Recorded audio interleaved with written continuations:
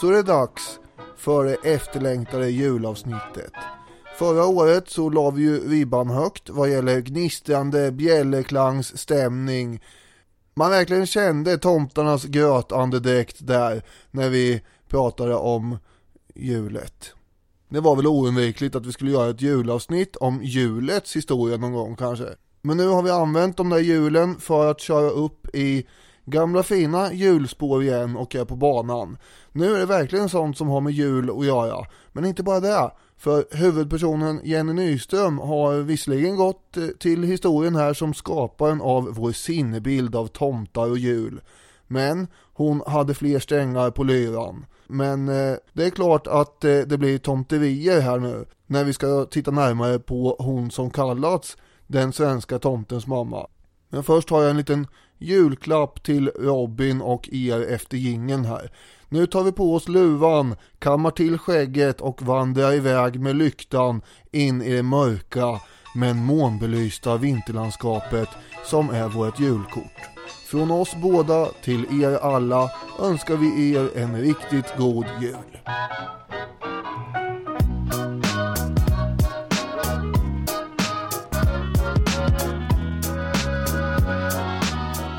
Där ett tag hoppades jag kanske att vi skulle få höra Daniel Hermansson tolkar Benjamin Syrsa. Det hoppades där, ja. Men så blev det alltså inte. Hittar din inre Bengt Feldrasch. Nej, förlåt, jag ska inte spåra ut. Du har ju förberett en överraskning här. Jag sitter spänd på julnålar. Ja, men det behöver inte vara. Och inte, ja, jag vet inte, ni lyssnare behöver inte heller vara superspända på nålar. Man ska inte ha allt för höga förväntningar på julklappar, utan ibland ska man vara nöjd med det lilla, va? Ja. Och här tänker jag att vi ska ha en liten jullek. Spännande. Historiska karaktärer som firar jul med olika uppdrag ska vi snurra fram och sen ska vi diskutera vem som gör vad helt enkelt. Ja, kul. Ja. Och vi ska ha en person som lagar julmaten. Jaha. En person som läser julevangeliet och tänder brasan. Och sen ska vi förstås ha en jultomte. Ja. Och då tar jag fram karaktärshjulet här med en himla massa olika historiska karaktärer i. Ja. Och så snurrar vi.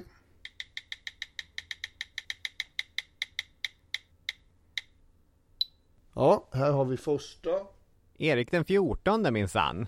Han ska vara med här och ha något uppdrag. Nästa. Ja, hjulet snurrar. Billy the Kid. Billy the Kid, intressant. Och den tredje.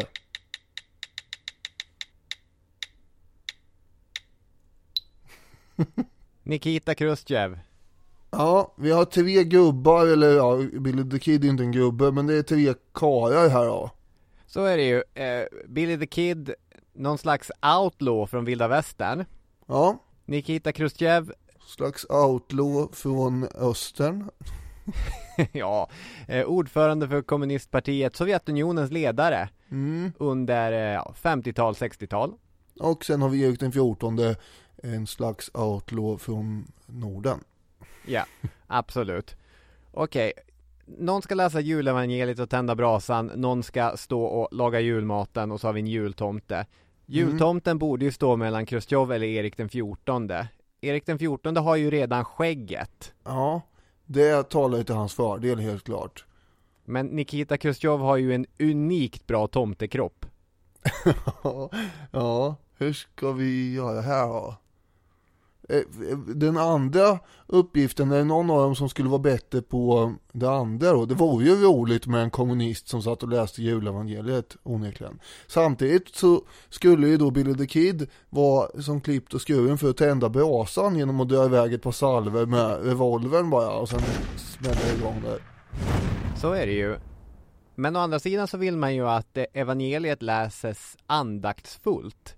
Och där tänker jag ändå att den lite skådespelar talangfulla Erik den 14:e, fromt religiös, skulle göra ett bra jobb. Jaha, så han åker på och läser evangeliet och tända brasan då? Eventuellt så kan man bryta lite mot reglerna och sätter Billy the Kid på att laga bruna bönor och kanske lägga upp lite sill på tallriken och så sen får han tända brasan. Ja, just det. Då kan ju han göra både och där, ja. Ja, men och så kanske Erik den 14 lånar ut då sin röda pärlstickade mundering som man har på diverse tavlor till Khrusjtjev då. Just det. Som får skrocka där i dörröppningen och har väl på sig någon form av lösskägg då. Just det. Kan han sitta där och dra sina Poltava-skämt. Det, som vissa har gjort i alla tider. Och Erik den 14 har fattat ingenting. Jag tycker att det här blir en riktigt gemytlig jul. Ja. Och den typen av förbrödring och kamratskap är ju faktiskt vad julen trots allt handlar om. Verkligen. Och även en sån här omaka konstellation kan alltså ha det gemytligt och fryntligt tillsammans. Så det var ju härligt. Apropå julkort och sånt då som vi ska prata om idag. Ja. Du har fått dina julkort eller så? Vi behöver inte säga precis vilket datum det här är, men det här spelas ju in med viss framförhållning. Så att det enda julkortet som har dykt upp i brevlådan hittills kommer från min syster och hennes familj. Men jag antar att det kommer ett fint julkort på Daniel Hermansson med fru och barn i tomtemundering. Du menar att det har inte kommit än? Nej.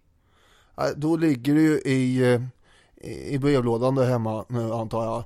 För man skickar ju julkort till varandra, så det har ju postats i vederbörlig ordning här i måndags. Sen är vi ju kanske inte jag med någon fru, för det har jag ju inte, men jag har ju en sambo och så, utan det och barn. Men däremot är det ju ett vanligt hedligt julkort, förstås inspirerat lite grann av Jenny Nyström med tomtar och katter och sånt där. Trevligt. Ja. Får du se vad du får från mig. Ja, precis. Man är ju väldigt nyfiken på vad som ska dimpa ner brevlådan här från ditt håll nu. Man kommer ju dra upp en campingstol och sitta på vakt vid brevlådan. Ja, men det kommer. Ja, det gör det, ja. Ja, men det är ju bra. Ja, men det är mycket här med julen och så stressigt.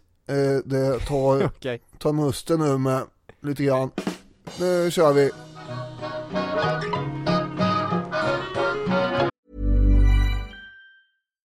Millions of people have lost weight with personalized plans from Noom. Like Evan, who can't stand salads and still lost 50 pounds. Salads generally for most people are the easy button, right? For me, that wasn't an option. I never really was a salad guy. That's just not who I am. But Noom worked for me. Get your personalized plan today at Noom.com. Real Noom user compensated to provide their story. In 4 weeks, the typical Noom user can expect to lose 1 to 2 pounds per week. Individual results may vary. Burrow's furniture is built for the way you live. From ensuring easy assembly and disassembly to honoring highly requested new colors for their award-winning seating, they always have their customers in mind. Their modular seating is made out of durable materials to last and grow with you. And with Burrow, you always get fast, free shipping. Get up to 60% off during Burrow's Memorial Day sale at burrow.com/ACAST. That's burrow.com/ACAST. burrow.com/ACAST.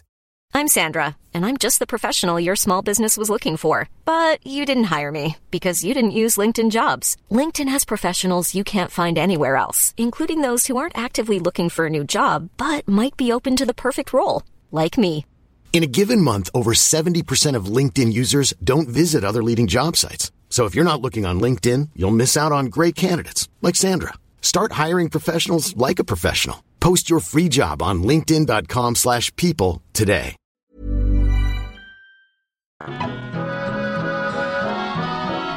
Tror inte att ordvitsen att den tar musten ur dig gick förlorad. Nej, bra. Själv kommer jag att tänka på min pappas klassiker Jag kunde inte komma ut för julen stod för dörren. Ja, och det är ju verkligen en klassiker som vi har nämnt i varenda julavsnitt, tror jag.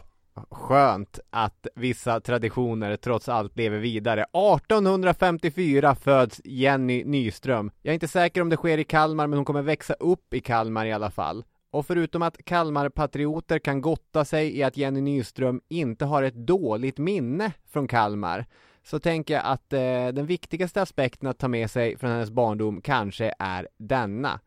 Pappan Daniel är folkskolelärare, trots att han som 12-åring hade gått som smedslärling.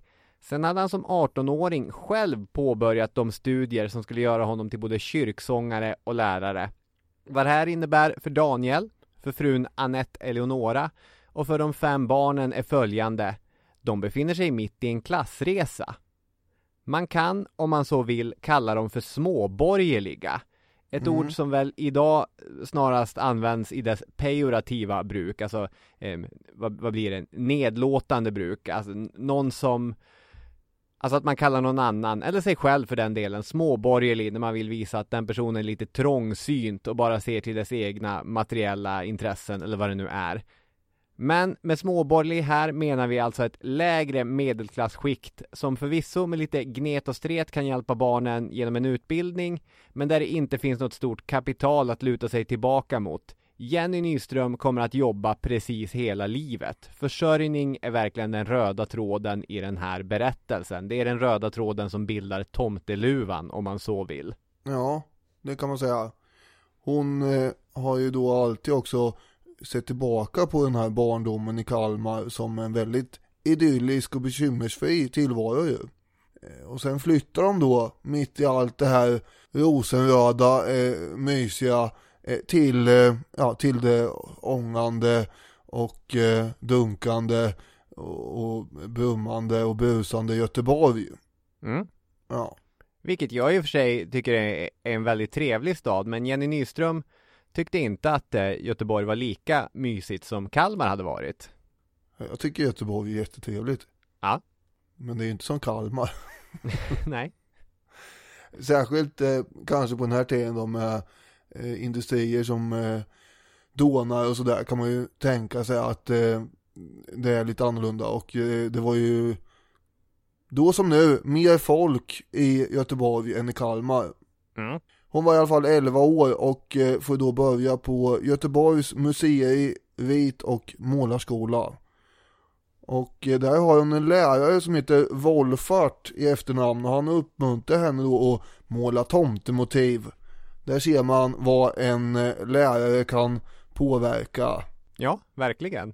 Utan Wolfart här kanske vi inte hade haft de här julkorten som dimper ner. Ja, det kanske är dött långt. Men de här tomtemotiven i alla fall.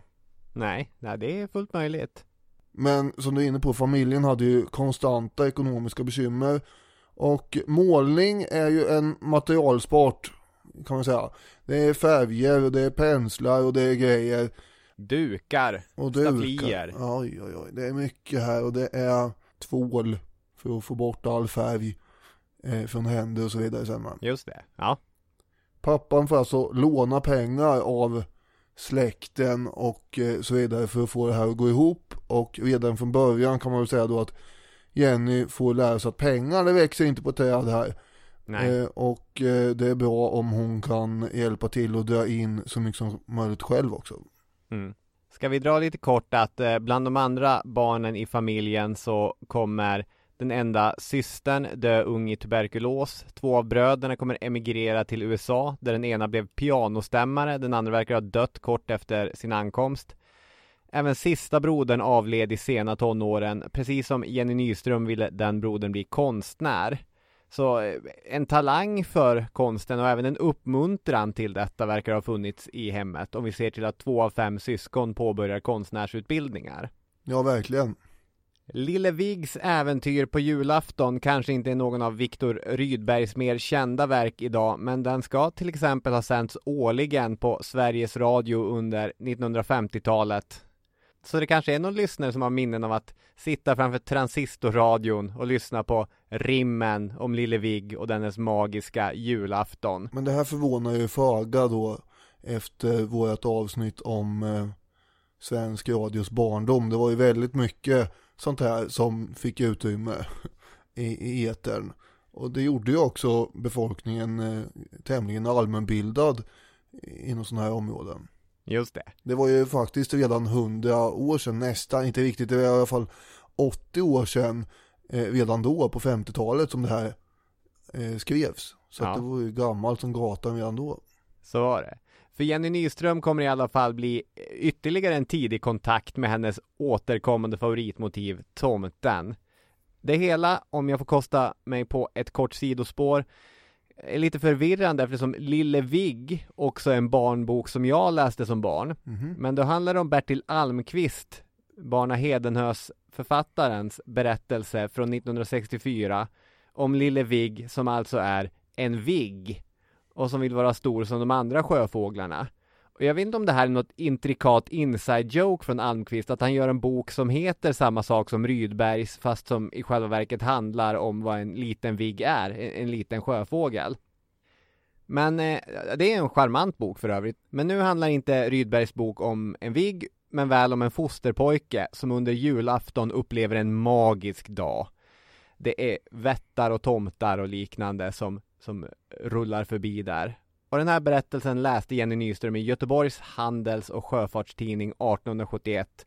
Då var hon 17 år gammal, varpå hon fattade pennan och började illustrera den här berättelsen. Det blir ju 8 teckningar totalt här som visar de här olika äventyren som Lille Vigg och den här julvätten är ute på, med myspysiga och sedelärande budskap.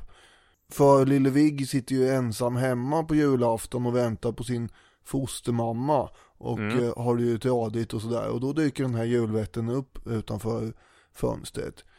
Och sen är de iväg då på en massa spännande saker. Och på något sätt så hamnar de här teckningarna hos chefredaktören på Göteborgs handels- och sjöfartstidning. Och där visar ju då den här chefredaktören upp teckningarna för Rydberg själv och han tyckte om dem. Ja. Och både teckningar och sagan skickas sen då vidare till Bonniers förlag. Just det. Vill man att det ska bli bok av det här. Ja. Och på Bonnier väntar man inte en enda sekund utan man lägger dem omedelbart i en byrålåda där de blir liggande. Det är bråttom att skyffla iväg det i byrålådan så att det inte tar upp plats för annat som ska ligga på olika på byrån. Exakt. 4 år senare kommer Jenny Nyström begära tillbaka de här illustrationerna. 1975 publiceras de på annat förlag. Men det finns ju någonting hjärtevärmande i det här att hon redan som 17-åring drogs till tomtarna.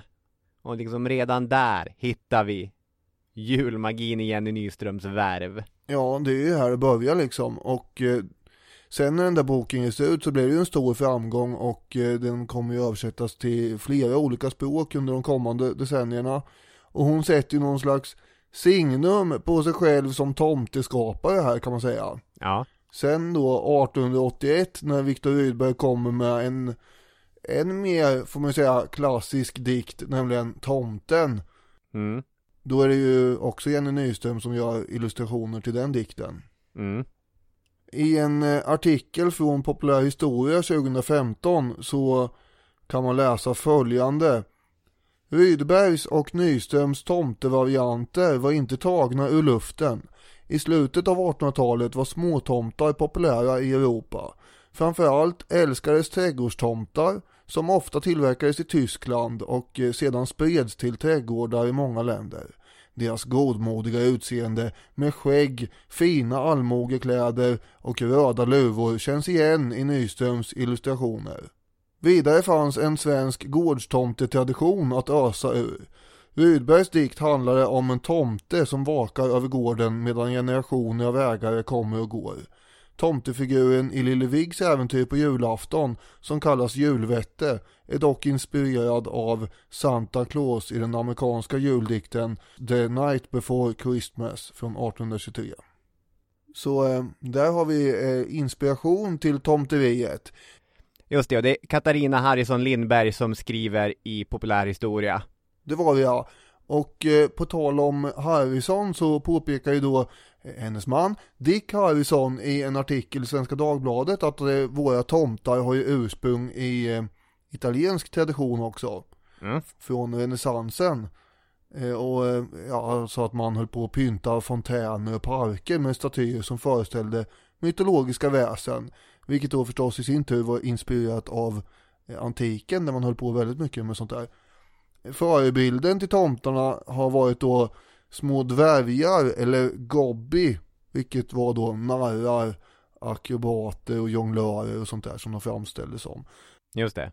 Och det var tydligen väldigt populära motiv bland de högre stånden under 16- och 1700-talet. Men de hade ju varken luvor eller skägg, så man ska inte tänka för mycket på de här dvärgarna i Snövit. Nej, det är någon sorts senare idé då. Dvärgarna i Snövit har ju fått den nästan så här tomteluvan på sig. Ja. Som annars väl är en så här fiskemössa från Medelhavet. Ja, det här vet inte jag. Det tror jag är den ursprungliga tomteluvan. Men ja, något sånt. Intressant att du kan fylla i luckor i ens kunskap så här. Med att du sitter och vet hur gamla italienska fiskarmössor ser ut, det hade jag inte riktigt räknat med. Jag ska säga att det är nog från Gunnel Forsberg Warringers bok om Jenny Nyström den informationen kommer. Ja, så då har du garderat det om du har hittat på det här. Ja. Men man får komma ihåg att inte ens Rydberg och Nyströms tomtar det är inte jultomtar på det sättet som vi tänker nu än då. Det var ju gårdstomtar som fanns med hela året. Och på diverse påskkort som Jenny sen också kommer att göra så fanns det ju ofta med tomtar med. Men det fanns och utvecklades ännu mer en stark koppling mellan tomtarna och julen, vilket Rydbergs sagor och dikter visar särskilt ju. Ja, verkligen. Så är det ju. På min förra arbetsplats så hade vi ju en kollega som han var lite av en grinch. Okay. Gustav, han tyckte inte om julen. Och hur hanterar då Sanna kollegor den här situationen? Naturligtvis så pyntar vi hela hans skrivbord med en massa olika julpynt och bomber såg ut som en julgris hade släppt en fis där eller något. Det var ju massor med julpynt där och sen tvingade vi honom då att ha på sig en tomtedräkt och läsa Rydbergs tomtedikt inför eleverna på julavslutningen också. Ja, det låter som riktig julanda där. Ja. Blev det då så som i Grinchen att till sist så växte Gustavs hjärta ett snäpp också? Ja, han blev en riktig julentusiast. Det kan man nog säga, eller kanske inte en entusiast, det vill ta i. Men han läste ju med mer värme efterhand än i inledningen. Vad härligt att höra. Månen vandrar sin tysta ban. Snön lyser vit på fur och gran. Snön lyser vit på taken. Endast tomten är vaken. Jenny kommer flytta till Stockholm och påbörja sina studier vid Konstakademin. Det här var en konstnärsskola i klassiskt format. Man skulle börja med principavdelningen, gå vidare till mellanavdelningen där lägre och högre antikskola ingick. I ett knappt decennium hade den här skolan varit öppen även för kvinnliga studenter. Och det behöver väl knappast sägas, men det här var inte den moderna tidens konstutbildningar där frihet i tanke och uttryck uppmuntrades. Utan det var snarare motsatsen då. Idealen och motiven fanns redan där. Det finns redan. Ja, här vet man hur man ska måla. Och då ska man måla så och inte på något annat sätt. Nej, och dessutom vad som ska målas. Det vet vi också. Det behöver inte du bekymra dig om. Det som behövs är att eleverna ska lära sig uppskatta de här klassiska idealen och de ska tillskansa sig den teknik som krävs för att bemästra dem. Om någonting är det här en påminnelse över precis vilket starkt uppbrott som modernismen var. Jenny Nyström är generationskamrat med den älskade historiepodden filuren James Ensor, Belgiens kända konstnär. Hon är bara 20 år äldre än Picasso. Så liksom att bryta med allting och göra stora expressionistiska bilder med masker som Ensor eller att senare ställa hela konsten på tvär som Picasso, det är ett ganska stort hopp som de här konstnärerna gör på en generation. Ja. Men många gör ju istället, de är väldigt duktiga på den rådande grejen helt enkelt. Och vad den rådande grejen är återkommer vi till alldeles snart. Det är min favoritperiod här i konsthistorien, så att man känner ju lite att du behöver inte trycka så där jättehårt med klacken mot det här nu, för att det är fina grejer. Ja, alltså jag tycker att historiemåleriet som allt annat är, det finns väldigt bra historiemåleri och det finns ganska träligt historiemåleri. Och men den tidiga modernismen är ju min favoritepok, och där kan man nog säga samma kritik. Det finns väldigt bra modernistiska uttryck och det finns ganska träliga sådana. Jenny kommer ju vara på den här konstakademin i hela 8 år och det kan mycket väl ha med familjens ekonomi att göra. De flesta konstnärer av båda könen kommer från borgerlig bakgrund med familjer som kunde bekosta studieresor till Paris och sådär. Men det har vi inte råd med här, utan hon behöver vinna en årlig pristävling för att få stipendium så att hon har råd att resa. Och samtidigt som hon studerar på konstakademin så måste hon då försörja sig också, och då håller hon på att sälja tidningsprenumerationer, och samtidigt som hon gör det så gör hon också egna illustrationer till de här prenumerationerna i framförallt tidningen Ny Illustrerad Tidning då. Hon hade en väldigt massa olika uppdrag helt enkelt. Och det var ju nödvändigt rent ekonomiskt för att få ihop ett.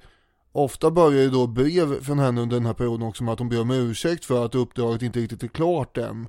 Och sådär, ungefär som våra mejl brukar behöva börja med att man ber om ursäkt för att det har gått så lång tid sedan någon skrev till oss och vi svarar så sent.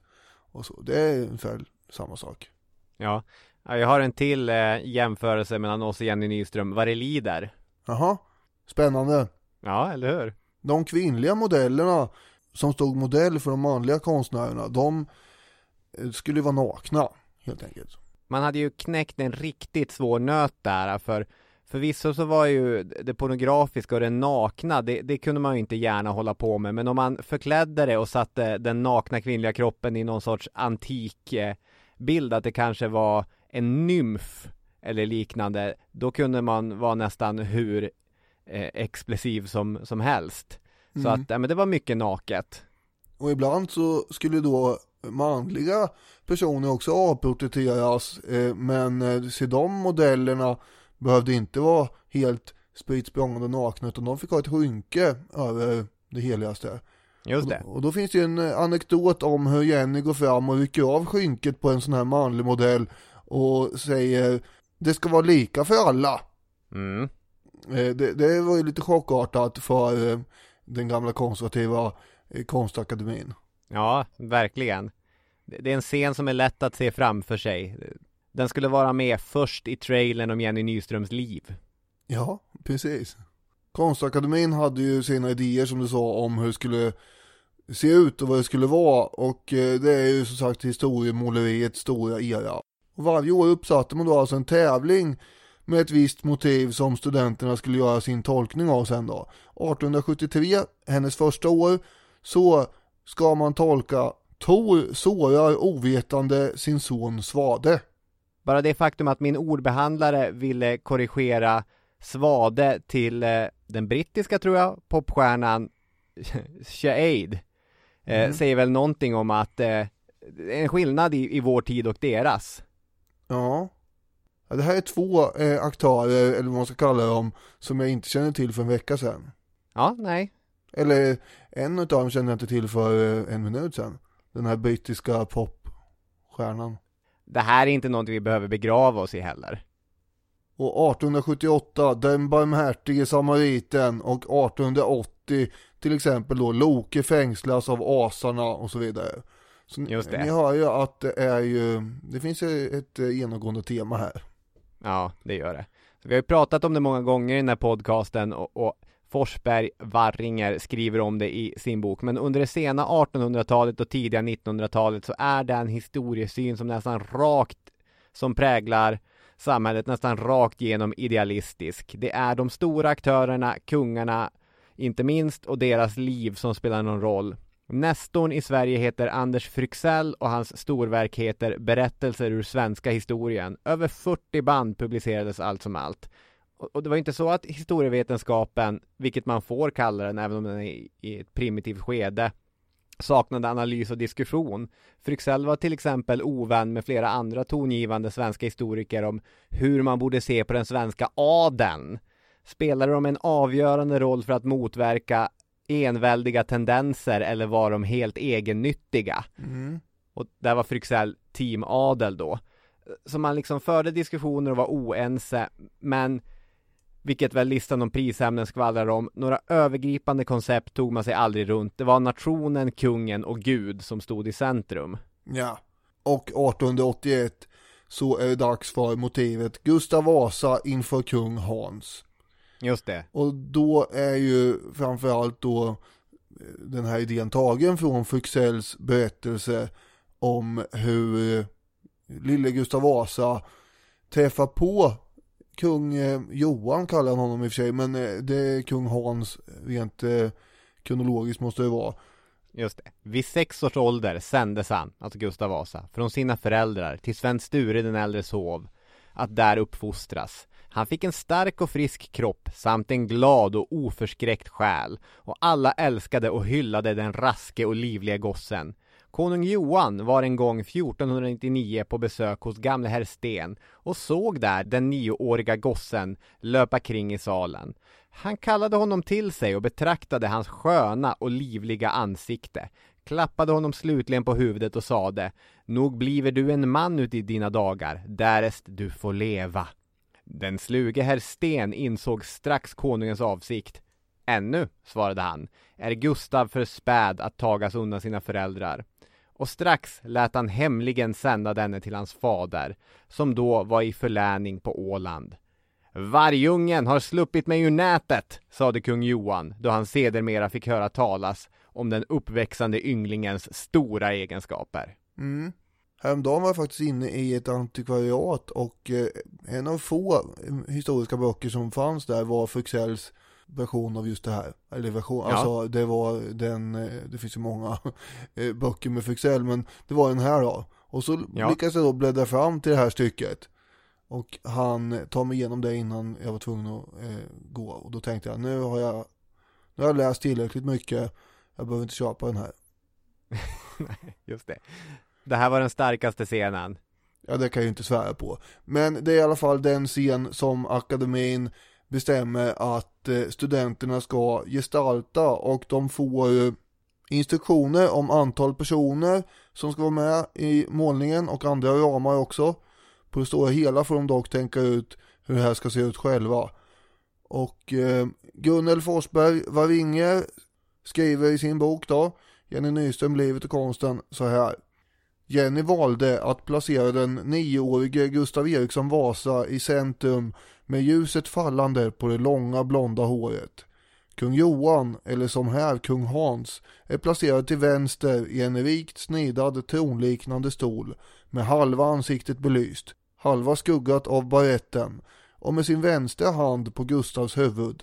Bakom stolen står en page lutad över en elegant vinthund.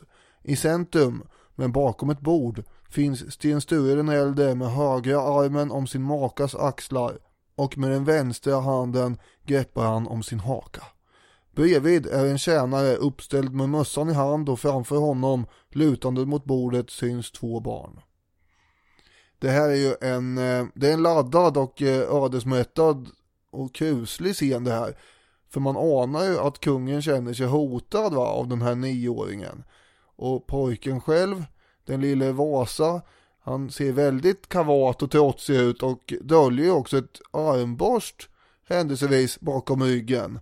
Ja. Vilket är en detalj som Jenny Nyström har lagt till här. Och det skvallrar ju då om kommande strider, för armborstet är ju det upproriska folkets vapen, kan man säga.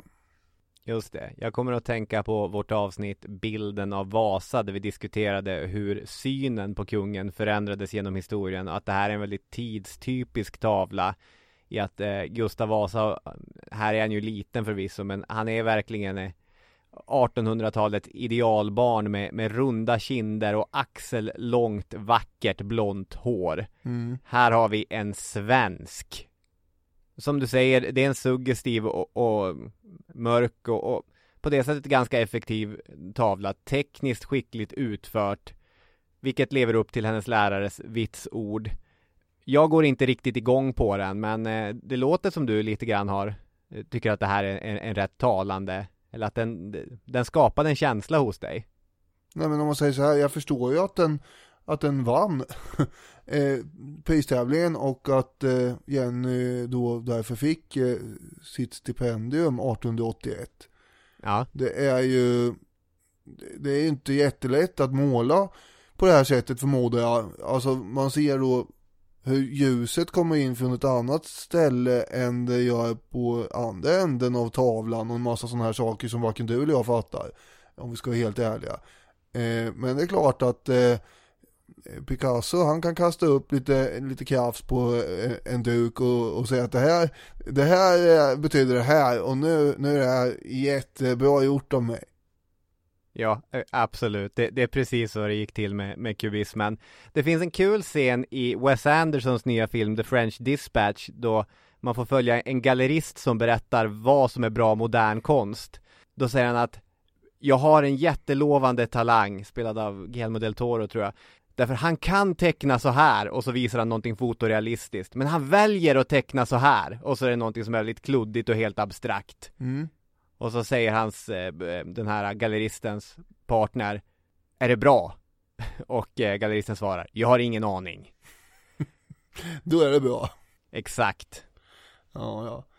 Om vi återgår till Jenny Nyström, så fick hon dela det här priset med Richard Hall, och vinsten innebar då förutom det här stipendiet också en kunglig medalj.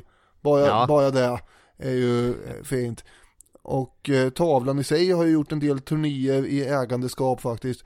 Från 1939 av alla år fanns den i München av alla ställen.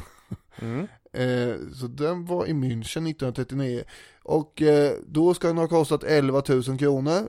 Och sen kom den efter kriget via Norge till Sverige. Var i Göteborg och Norrland några svängar innan Kalmar länsmuseum köpte tavlan för 350 000 kronor 1998. Just det. Och vart hör den hemma om inte i Kalmar? Precis.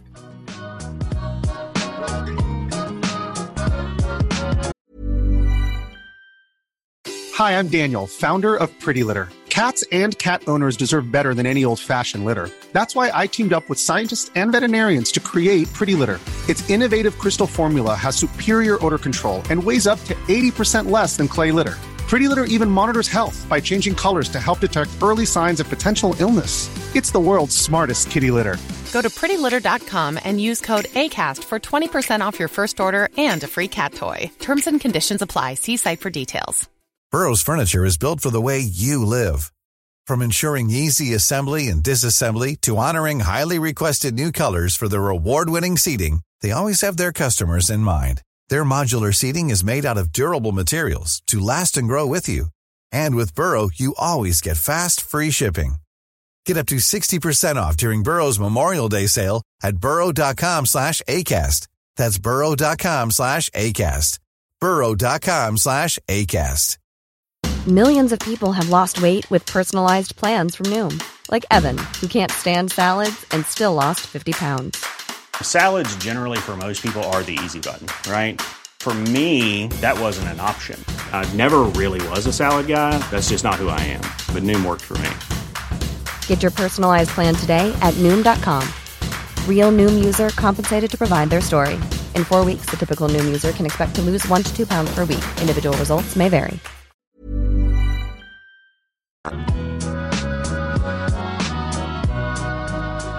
Och vart hör Jenny Nyström hemma om inte i Paris? För efter 8 år av konststudier så var det dags för nästa fas i hennes liv. Jag var alldeles nyligen på Prins Eugens Valdemarsudde, vilket när jag lyssnar på gamla avsnitt är någonting som jag säger då och då. Ja, man får intrycket av att du är där en gång i veckan. Ja, men jag ser väl de flesta nya utställningarna i alla fall. Ja, du det är ofta än vad en annan var ute på Djurgården där ett tag när man till och med jobbade. Och jag såg nyligen utställningen Ett eget rum, konstnärsrollen under det sena 1800-talet. Vilket handlade om de 120 nordiska kvinnliga konstnärerna som studerade och eller var verksamma i Paris under det här sena 1800-talet. Och fokuset i utställningen är kvinnornas ateljéer, de rum från vilket de kunde bygga både professionella och vänskapliga nätverk samt ett rum i vilket man kunde utforska konsten på djupet. Det var en ganska bra utställning allt som allt, stark 3. Men varför jag går in på det här är såklart eftersom att Jenny Nyström var en av de svenska konstnärer som var i Paris under sent 1800-tal och som visades på den här utställningen. Så flera av de kända tavlorna som hon tecknade och målade i Paris såg jag faktiskt alldeles nyligen live. Och det är några av höjdpunkterna på utställningen. Om jag var lite hård mot hennes Vasatavla så tycker jag faktiskt att flera av de här sakerna, långt före jag visste att vi skulle prata om Jenny Nyström, de gjorde ett intryck på mig, så jag kommer ihåg dem. Framförallt så dras jag till tavlan som föreställer hennes ateljé. Tyvärr så gillar jag den ateljén som i själva verket fanns i Stockholm efter Parisvistelsen mest. Men vi kan väl skarva lite grann eftersom den är inredd i fransk stil. För där hänger en stor japansk rislampa. I en kruka står en pampiväxt, kanske någon slags monstera. På golvet ligger en isbjörnsfäll. Vi har en skiljevägg i asiatisk stil. En sköld och en tamburin som ligger på golvet. På väggen hänger en dödsmask. Vet du vad som skulle vara väldigt pedagogiskt nu? Om du sa, om du inte har gjort det ordentligt, vad tavlan heter, så kan ju lyssnaren googla och lyssna samtidigt som den tittar på tavlan. Heter den Min ateljé? Ja, det är möjligt. Pröva. I mitten ligger en nästan naken kvinna. Hon har faktiskt just ett höftskynke på sig, riktad från betraktaren. När Stadsmuseet la upp bilder på sin Facebook-sida så skrev man: målningen är närmast en parodi på en genre som ett otal manliga konstnärer före henne hade stakat ut. Ateljéinteriören med den nakna modellen omgiven av exotiska föremål. Här ser vi inte en ateljé, det är ett stökigt rekvisitaförråd. Vi har inga fotografier från Jenny Nyströms ateljé på Tegnérgatan, men med all säkerhet såg det inte ut så här när hon arbetade. Nej, sannolikt så är den överdriven och den kanske, vad vet jag, kan vara en slags parodi, medveten eller inte. Men isbjörnsfällen och rislampan finns med på andra bilder som Jenny Nyström målade eller tecknade i Paris. Där är hennes grejer som hon har hittat i sitt Paris. Hon kommer dit under en tid av asiatisk vurm och tar med sig sitt Asien hem till Stockholm. Vilket jag tycker är lite härligt. Man märker ju här att det är en person som är nere på kontinenten och utsätts för nya intryck. Det hade inte blivit några rislampor i Kalmar. Nej, men det hade inte blivit några rislampor på kontinenten heller. Om hon inte hade målat den här Gustav Vasa så bra som hon gjorde. Nej, det är sant. Man måste måla Gustav Vasa för att ta sig till kontinenten. Det är så det hänger ihop. Ja, och hon var ju alltså i Paris då 1882 till 86, 4 år. Och hon var knappast ensam svensk där i Frankrike. Bland annat är ju Carl Larsson där samtidigt, som vi pratade om i avsnitt 260. August Strindberg är också där förresten, ungefär samtidigt. Man kan alltså knappt gå runt ett hörn utan att krocka med en svensk kulturprofil i Paris under 1880-talet. Nej, så är det. Även om Larsson väl mest höll till i den här konstnärskolonin utanför Paris egentligen. Det är ju det som är enda problemet då, att de här sena 1800-talskonstnärerna gärna drog sig ut på landsbygden också. Ja, men det är en gammal hedlig sägning. Det är väl från avsnitt 46 eller något sånt där som handlar om Hedy Lamarr på franskt 20-tal, där du gör spaningen då att det är så mycket kulturpersonligheter i Paris att man inte kan gå runt ett hörn för det är samhällsfarligt. Man krockar med en massa andra kulturpersonligheter. Det kan inte ha funnits en enda vanlig bankir i Paris. Det var bara avantgarde-konstnärer och författare och liknande. Ja, men det var faktiskt inte bara svenska konstnärskarar som höll till i Paris på 1880-talet. Även svenska kvinnliga konstnärer var ett hot mot runt hörnvandrare. För under det här decenniet så ges det ett 50-tal svenska kvinnliga konstnärer dit för diverse konstnärliga studier. Att det var så många svenska kvinnliga konstnärer var ju ganska okänt länge i historien, hade råkat glömma bort dem liksom. Ja. Och du var ju på den här på Valdemarsudde, vad heter det nu igen?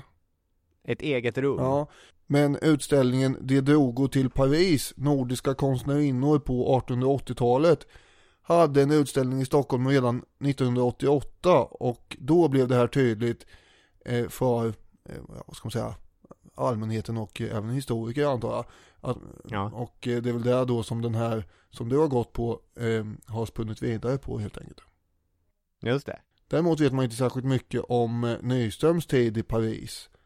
Nej, exakt. Så hon hade hunnit fylla 28 år när hon åkte till Paris. Och den skolan i Paris med högst status, École des Beaux-Arts, kunde hon inte gå på eftersom den fortfarande var stängd för kvinnor. Så att de här kvinnliga konstnärerna fick skriva in sig på lite olika privata konstskolor.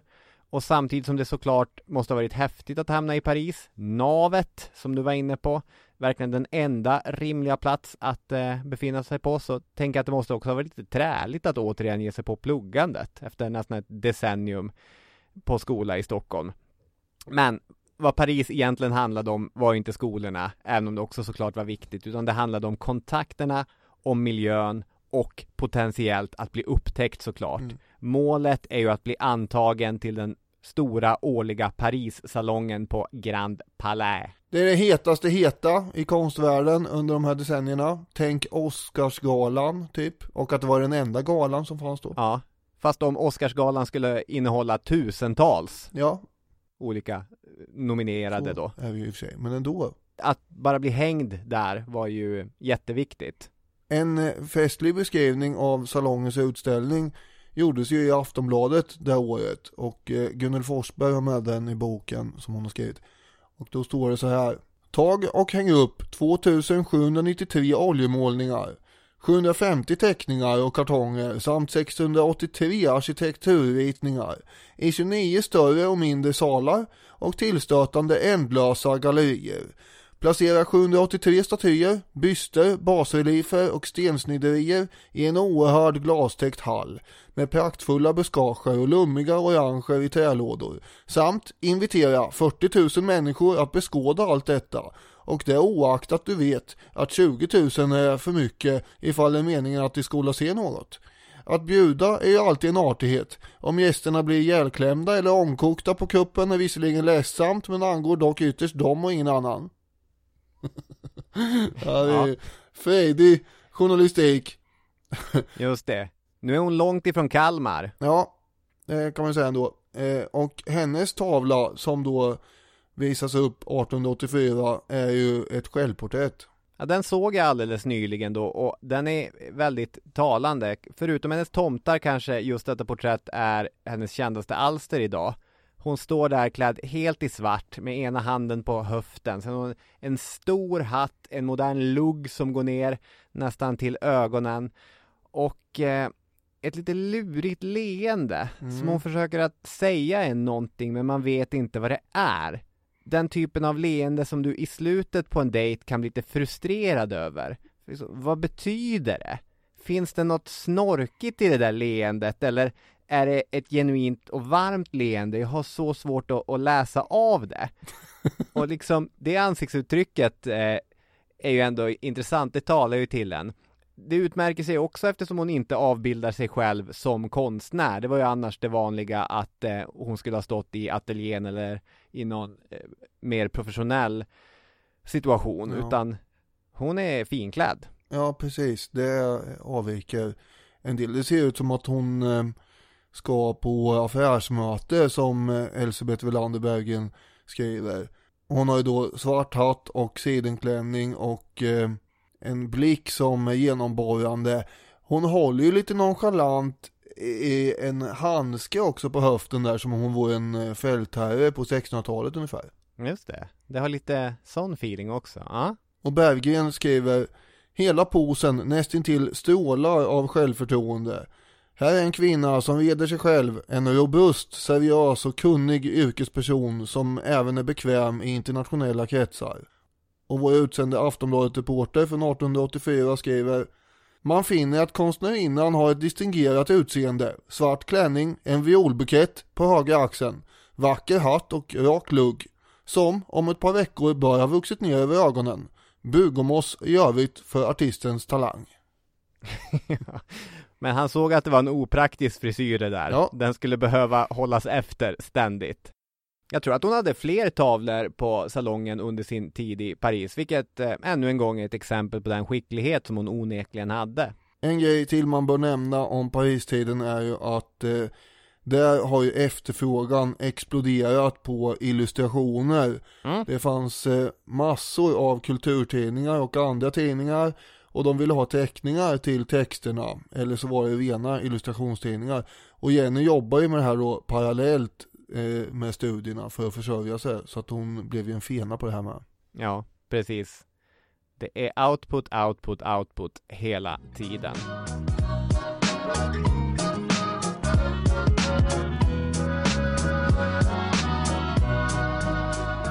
Redan 1880 hade Jenny Nyström träffat sin Daniel Stopendal. Det är många Daniel i det här avsnittet. Ja. Pappan, maken, poddaren. Ja. Treenigheten. Ja, i alla fall. De hade träffats vid en konsert i Katarina kyrka. Någon slags kör antar jag det måste ha varit. För Jennys utlåtande var att Daniel, citat, sjöng bra och såg riktigt skaplig ut. Och de hade väl kilat stadigt i några år. Han satt till exempel modell för kung Hans i tavlan som fick medalj. Men det är först efter 2 år i Paris som det gick ut med sin förlovning. Han skulle hinna bli läkare och hon skulle etablera sig inom konstvärlden. 2 år senare gifter de sig när hon flyttar hem från Paris. Först flyttar de in i hans lägenhet på Kungsholmsgatan där hon inreder ateljé. Senare kommer hon ha sin ateljé på Tegnérgatan som jag var inne på tidigare. Men det blev inget bekvämt liv som läkarhustru för Jenny. De verkar förvisso ha haft det ganska fint tillsammans, men hennes Daniel brottas hela tiden med den sjukdom, sannolikt TBC, som plågar honom, och han blev aldrig ens klar med sina studier eller fast anställd vid något sjukhus. Nej. Hindrade inte henne från att kalla sig doktorinna Nyström dock. Nej, det var ju det hon kallade sig, ja. Vad han gjorde var ju mest att hjälpa henne med det administrativa kan man säga, och diskutera idéer kring teckningar och målningar och så. Just det. Så då blev det ju upp till Jenny att försörja familjen, för det blev ju en familj av det när lille Kurt, enda barnet, föds 1893. Just det, exakt. Och där på Tegnérgatan som du pratade om återkommande så hade de ju en hushållerska och en telefon. Wow. Det var ju det var ju superduper modernt då på den tiden. Ja. Lille Kurt är ju förevigad som litet barn i hur många som helst av Jenny Nyströms bilder.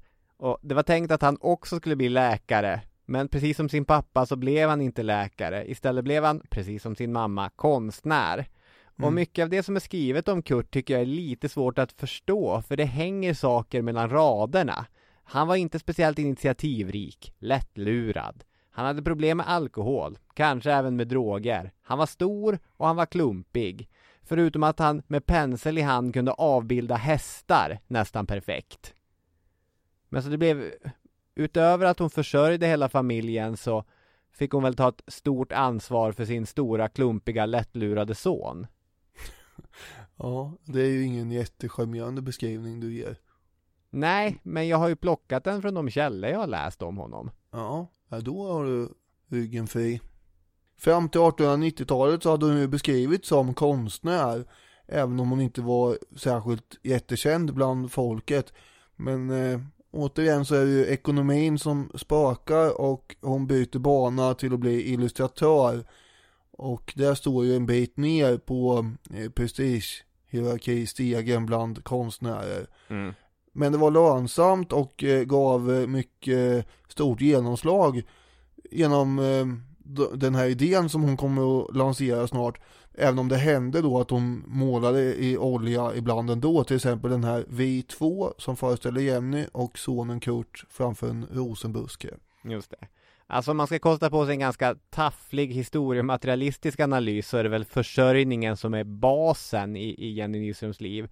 Utan detta ständiga pockande, utan de ständiga räkningarna, man ska betala telefonräkningen på Tegnérgatan, så hade hon sannolikt inte tecknat hundratals och åter hundratals tomtar eller hundratals motiv till tidningar om pågående nyhetshändelser eller vad det nu kan vara. Hon jobbar på, vilket man, om man är lite ärlig, också ibland kan se på den varierande kvaliteten. Det där är väl, jag får säga att nu kommer jämförelsen med historiepodden, men det är inte så jag menar. Arbetsmyran, Jenny, kallar Dan Backman henne i en recension av en utställning på Sven Harrys. Och sen skriver han: den uppenbarligen pragmatiskt lagda Jenny Nyström må ha varit en lika skicklig porträttmålare som sina samtida, mer välbärgade manliga konstnärskollegor. Men då de lukrativa illustrationsuppdragen ramlade in var det den vägen hon valde. Det var så hon försörjde familjen. Och senare skriver han: det är tydligt att en påtvingad hög arbetstakt och stressande deadlines haft sitt pris. En hel del av de illustrationer som valts ut känns platta, oinspirerade och inte tillräckligt genomarbetade. Och det där är intressant att ställa mot ett citat som finns med både i Forsberg-Varringers bok och som Harrison Lindberg lyfter i populärhistoria, nämligen att Jenny Nyström skrev: jag vill ej lämna ifrån mig ett arbete som jag ej kunnat göra noggranna studier till och är belåten med. Men när man hela tiden har en deadline, när man ska producera nya tomtar, nya hönor, nya änglar, nya vad det nu kan vara, då blir det ju att man hela tiden bara måste köra, borra ner skallen och köra. Och där kan jag väl känna igen henne, att den här ständiga deadlinen, att varje söndag ska det vara ett nytt avsnitt ute. Där är vi ju Jenny Nyströms poddmotsvarigheter. Det är klart att vi skulle kunna göra som Dan Carlin och släppa ett 7 timmar långt avsnitt varje kvartal. Och då hade vi kunnat sitta och flytta skiljetecken in absurdum, och vi hade alla uttal hade suttit, och jag hade gått tillbaka och ändrat när jag säger fel på mina ordstäv. Ja. Det hade inte varit något problem, men då hade det inte kommit avsnitt varje söndag. Det hade varit lite mindre jordnära också. Jag tycker det är ganska gullig, är ju nedlåtande, men det är en fin jämförelse, tycker jag. Ja, vad härligt. Känner du inte lite igen dig? Jo, väldigt faktiskt.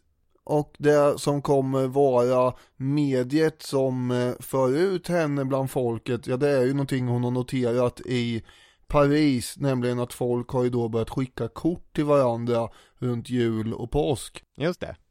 Och hon föreslog ju för Bonnier förlag att sådana kort skulle ges ut i Sverige, och de tog den idén och sprang iväg med den fort och kvickt för att kasta den i en byrålåda. Japp, så blev det. Men istället så blev det då Axel Eliassons konstförlag som bland annat ägnar sig åt vykort, som börjar ge ut jul- och påskkort med Jenny Nyströms illustrationer. Och svenskarna som bodde ute på landsbygden, de hade ju alla sina egna versioner av hur en tomte såg ut. Men i städerna så hade ju folk inte någon uppfattning om tomtar överhuvudtaget. De stackars stadsborna visste inte att det fanns tomtar knappt före konstnärerna började måla dem under 1800-talet. Nej. Och Jennys teckningar kommer därför spela en väldigt stor roll för uppfattningen om tomten. Och det var ju också hon som redan 1884 i Ny illustrerad tidning hade presenterat en tomte som kom med julklappar. Ja. Det hade gått snabbt där, industrialiseringen. Man flyttar från Västerbottens inland till Sundsvall eller Stockholm, och helt plötsligt har man glömt tomten. Ja, alltså de som var inflyttade kände nog till det här, ja. Så att det är svårt att dra den skiljelinjen så skarpt. Ja. Men om man tar fram till 1700-talet, där det ändå var en marginell urbanisering, så var det nog så att stadsfolket inte kände till tomteriet så mycket. Nej, så är det. Och den här bilden hette då julafton, och det var hennes eget grepp att liksom föra in julklappstomten. För när hon var barn så var ju julbocken som kom med klapparna, men nu fick bocken vara den som körde tomtens släde istället. Förra året så kom ju inte ens någon tomte till oss. Han hade ju säckat ihop. Det var tråkigt att höra, såklart. För dåligt.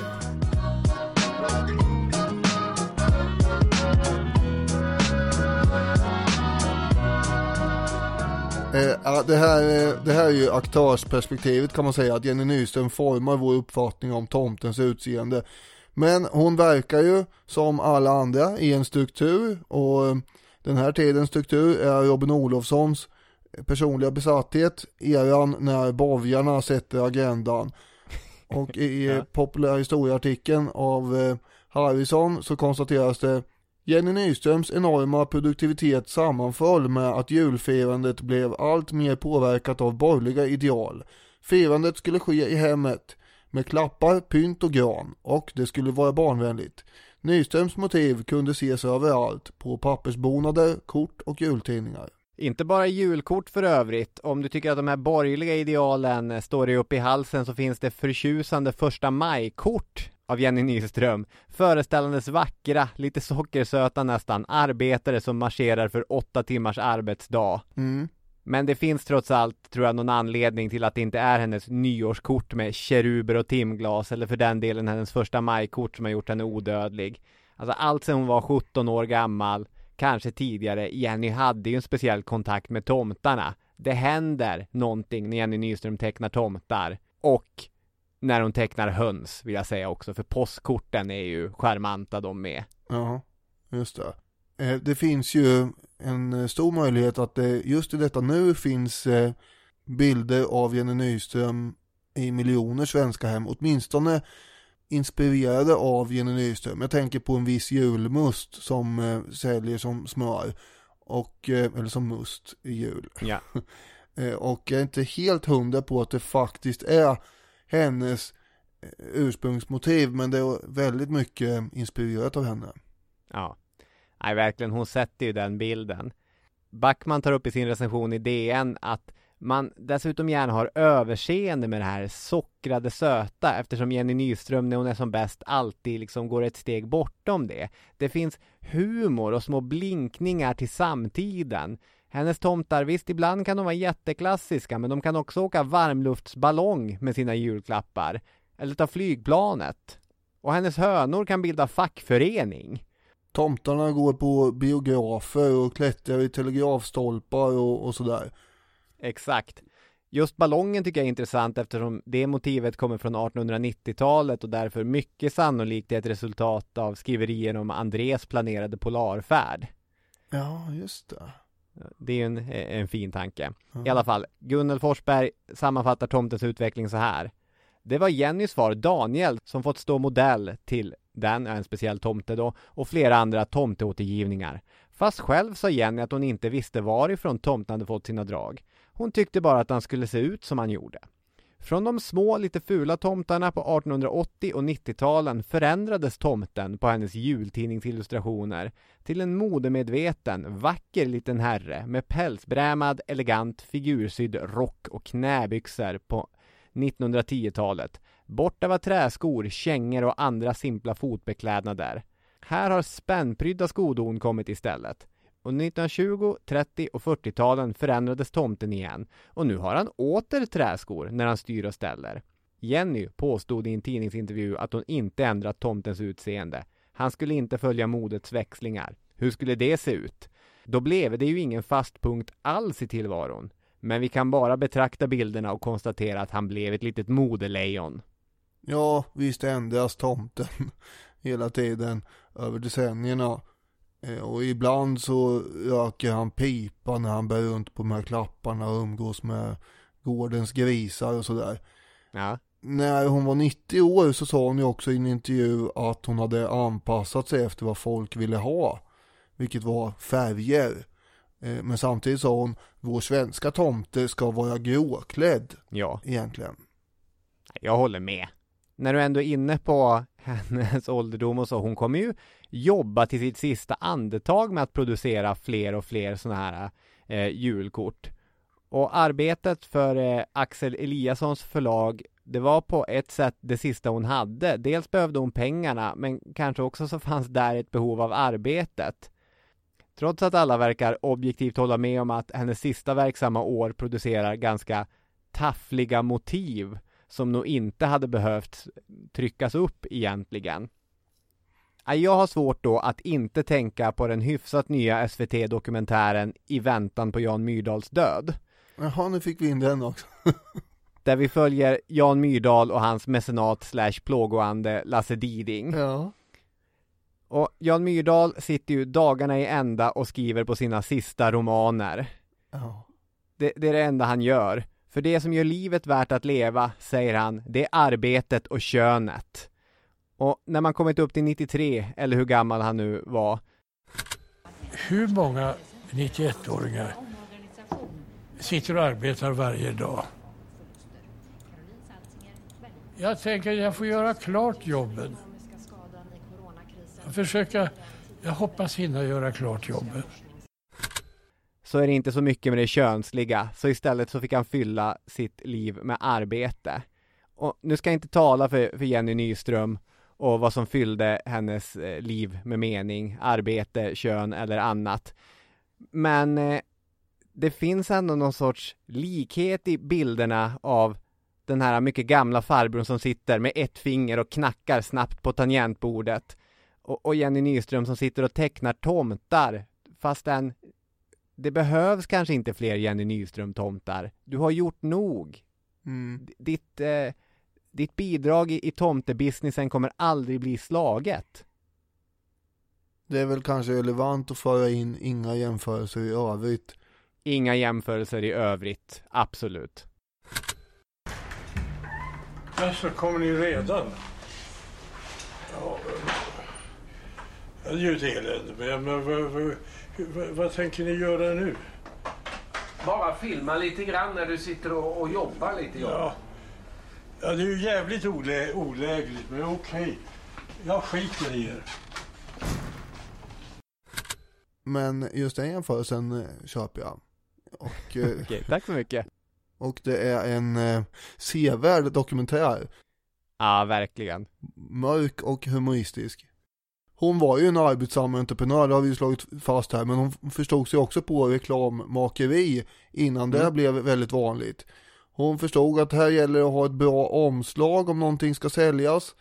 Och förutom att ha stor del i att forma ett helt folks uppfattning om de viktigaste högtiderna, så är ju produktiviteten extremt imponerande. Mellan 1875 och 1945 så gjorde hon illustrationer till mer än 2000 böcker. Det är 30 per år i snitt. Ungefär 50 av dem är barnböcker. Och där är hon en riktig pionjär också. Hon bidrar ju med bilderna till de första riktiga svenska barnböckerna som inte bara är uppfostrande eller fruktansvärda utan som är roliga och uppbyggliga. Hennes recept på ett bra liv var, som hon sa, att alltid... Nej, tösen. Nu spelar husse in här. Vi får vänta med att knäcka nötter och fira jul lite här. Nu kommer katten här. Det ska ju vara katter med julmotiv också, så att vi har en... Ja. Vi har en katt. Äntligen med. kommer katterna. Vad var jag sa nu? Det var ett citat. Ja, just det. Att alltid vara glad och tänka vackra och vänliga tankar. Elaka tankar gör en gammal och rynkig. Ät lagom med mat som inte är för kryddstark. Tidigt upp och tidigt till sängs. Och så dog hon till slut 17 januari 1946, 92 år gammal. Ja. Och jag tycker det kan vara passande med ett citat till faktiskt då som avslutning på avsnittet från just Gunnel Forsberg Waringer, som då sammanfattar Jenny Nyströms liv och karriär lite grann. Hon satte sin egen stuns på jultomten i hans olika gestalter, liksom på skildringarna av jultraditioner. Omedvetet smög hon in sin uppfattning i allmänhetens medvetande. Hon gav gemene man som inte gick på museer, konstutställningar. Ja, det är inte alla som gör det faktiskt. En del skickar bara vykort och julkort och sånt. Ja. Sen går en del på konstutställningar och det är fint också. Eller i konsthandeln. God konst till billigt pris. Hon visade sitt akademiska kunnande i många av sina illustrationer. Hon kunde tillfredsställa alla smakinriktningar. Barnen fick sitt lystmäte på sagor, lekar, mystik och vardag. Ungdomar fick romantik, vackra människor, kläder, tekniska nyheter. De äldre fick religiösa motiv, vardagsnära händelser och tankeväckande skildringar. Hon satte sin prägel på helgfirandet, framförallt julen men också påsk och midsommar. Hon beskrev svenskens liv från 1880-talet fram till 1940-talet. Det är 60 år och inte vilka 60 år som helst, utan den tid då den tekniska utvecklingen fullständigt exploderade och nyheterna kom slag i slag.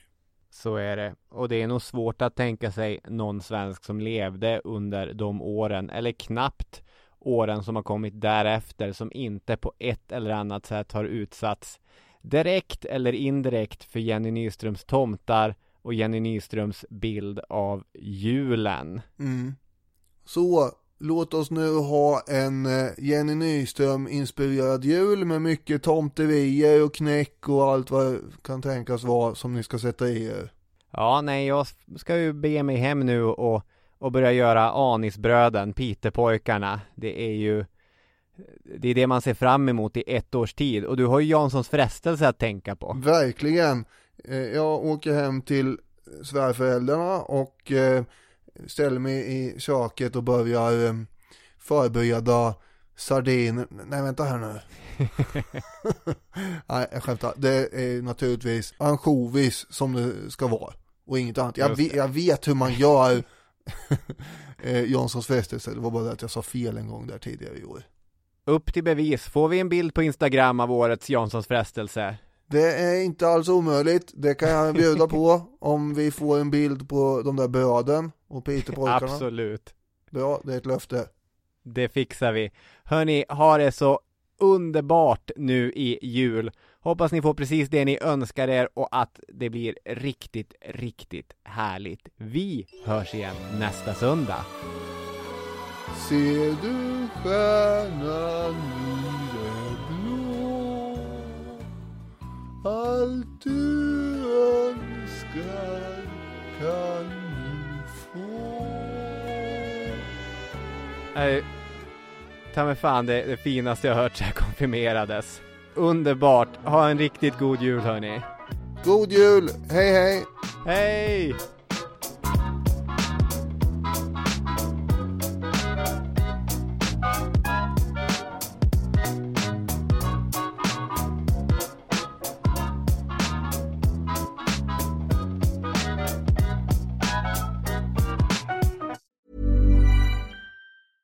Want flexibility? Take yoga. Want flexibility with your health insurance? Check out United Healthcare Insurance Plans. Underwritten by Golden Rule Insurance Company, they offer flexible, budget-friendly medical, dental, and vision coverage that may be right for you. More at uh1.com. Hey, it's Danny Pellegrino from Everything Iconic. Ready to upgrade your style game without blowing your budget? Check out Quince. They've got all the good stuff, shirts and polos, activewear, and fine leather goods, all at 50 to 80% less than other high-end brands. And the best part? They're all about safe, ethical, and responsible manufacturing. Get that luxury vibe without the luxury price tag. Hit up quince.com/upgrade for free shipping and 365-day returns on your next order. That's quince.com/upgrade. Hi, I'm Daniel, founder of Pretty Litter. Did you know cats tend to hide symptoms of sickness and pain? I learned this the hard way after losing my cat, Gingy. So I created Pretty Litter, a health monitoring litter that helps detect early signs of illness by changing colors, saving you money and potentially your cat's life. Pretty Litter is veterinarian developed, and it's the easiest way to keep tabs on your fur baby's health right at home. Go to prettylitter.com and use code ACAST for 20% off your first order and a free cat toy. Terms and conditions apply. See site for details.